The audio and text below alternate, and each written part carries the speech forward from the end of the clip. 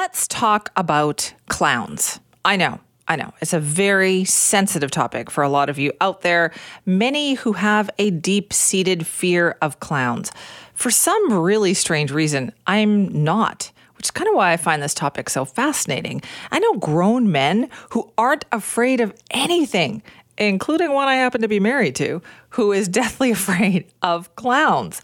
Where does this fear come from? Well, we're going to delve into that now, the history of all of it, with the help of Dr. Madeline Steiner, who's a postdoctoral fellow for the Founding Documents Initiative in the Department of History at the University of South Carolina. Thank you so much for joining us. Oh, thank you for having me. So let's talk about clowns, first of all, the history of clowns. Like, how far back do we see them in showing up in shows and as part of society? Well, clowning really is an ancient art form. If you go back to ancient Greek theater, you'll see clown figures. In the medieval period, you had court jesters, which were a type of clowns. So it's got a very extensive, long history. But somewhere along the way, Dr. Steiner, things turned. What happened? Well, if you look at the history, for most of clowning's existence, it was an adult form of entertainment. Clowns weren't really meant for children. In the 19th century, in the North American circus, for example, the circus itself was viewed as something kind of dirty and stigmatized. There was, gambling and drinking and dirty jokes at the circus, and clowns were responsible for a lot of that crude humor. These were places that men attended by themselves. They left the wife and kids at home, and they would view these acts that others saw as kind of scandalous. So really, the clown being associated with children's entertainment is a more modern development. Right. So adults were used to seeing clowns, children not so much. And so then was there something scary about the clowns that kind of scarred a whole generation of children? Like, is that what happened? Well, it depends on who you ask. I've seen some psychological studies that say that there's something kind of deep-seated in the human psyche that views any figure in a mask as scary. And so the clown with their painted on smiles can be frightening because we don't know what their real intentions are. And clowns became something associated with kids in the 20th century. You had hospital clowns, which I think today many people might not see as comforting, but might see as a little bit scary. But by the late 20th century, a number of historical events did come around and kind of, maybe not traumatized, but associated the clowns with horror. You look at serial killer John Wayne Gacy and his history as a clown being a touchstone moment that really cemented the clown with horror. And media things like Stephen King's book, It, further just cemented that connection for a lot of people and really turned the clown back into something more devious and adult. Because now it almost seems like we embrace the evil clown idea as opposed to the funny clown idea. Yeah, there was one study I read that was conducted in 2008 that concluded that clowns were, quote, universally disliked by children today. I've heard that. I saw this study too. Yeah. Is that true? Like, what are the stats about that? I'd have to go check their stats and their research project, but just anecdotally, you do see clowns in a lot more horror contexts today than I think you do whimsical, funny children's entertainment. So it's an interesting historical cycle here that we went from clowns as something dark and a little bit sinister. We had a short period where they were seen as fun and lovable, and now we're back to that dark history. Okay, that's a good point then. So have we come full circle with that then? Is this the way that we view clowns today, is that more historically accurate versus the happy clown?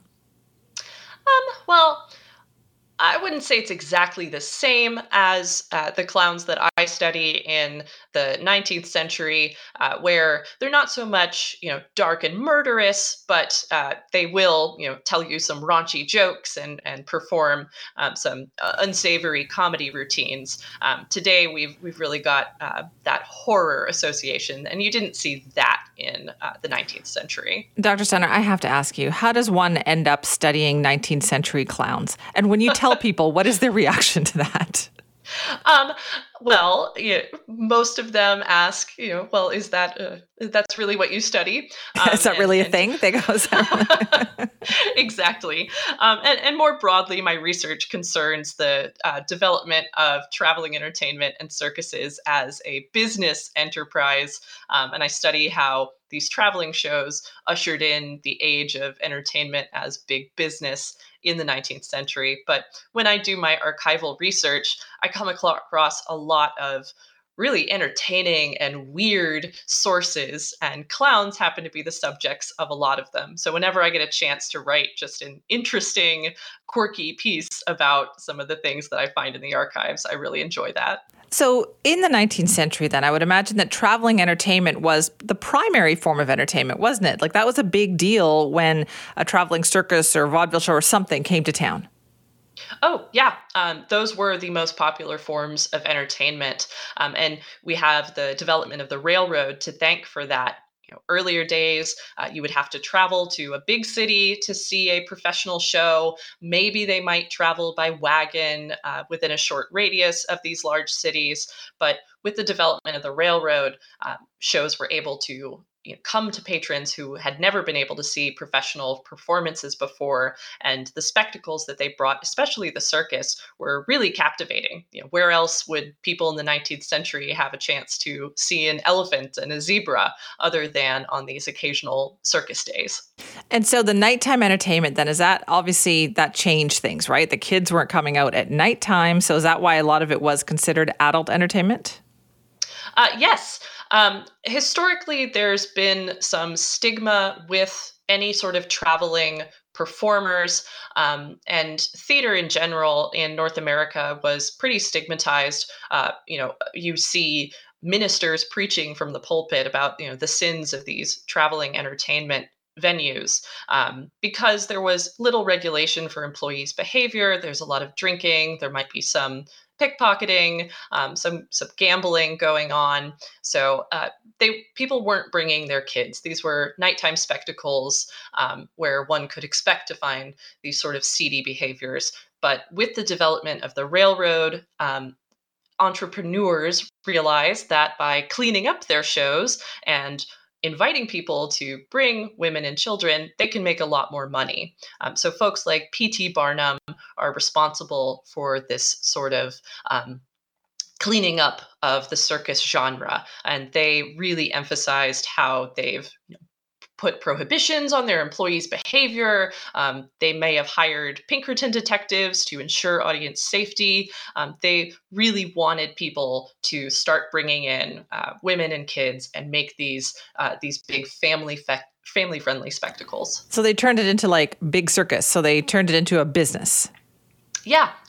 When we think of the Barnum and Bailey Circus today, which is actually coming back after a brief hiatus this fall, that's the type of circus that they were creating in the 19th century. This big business venture. Traveling entertainment owners were kind of our first big entertainment millionaires. This is so fascinating. What questions do you still have? Like, you're obviously working, you're doing research. Like, what is your latest area of research? Right now, I'm investigating the culture among circus employees. Specifically, I'm looking at non-performers, actually. So I've kind of moved away from clowns, and I'm looking at the manual laborers with these shows, and looking at what life was like for these primarily men on the road with the shows, and how they negotiated trying to keep their own traditions and balance that with the new expectations of owners. Wow, I'd like your job. Your job sounds fascinating. Dr. Steiner, thank you so much for your time. Thank you for having me. That's Dr. Madeline Steiner, postdoctoral fellow for the Founding Documents Initiative in the Department of History at the University of South Carolina. Come on, admit it. She does. She sounds like she has a fascinating job. She studies, traveling, entertainment, circuses, vaudeville, all of that from the 19th century. That would be so fascinating to look at, right?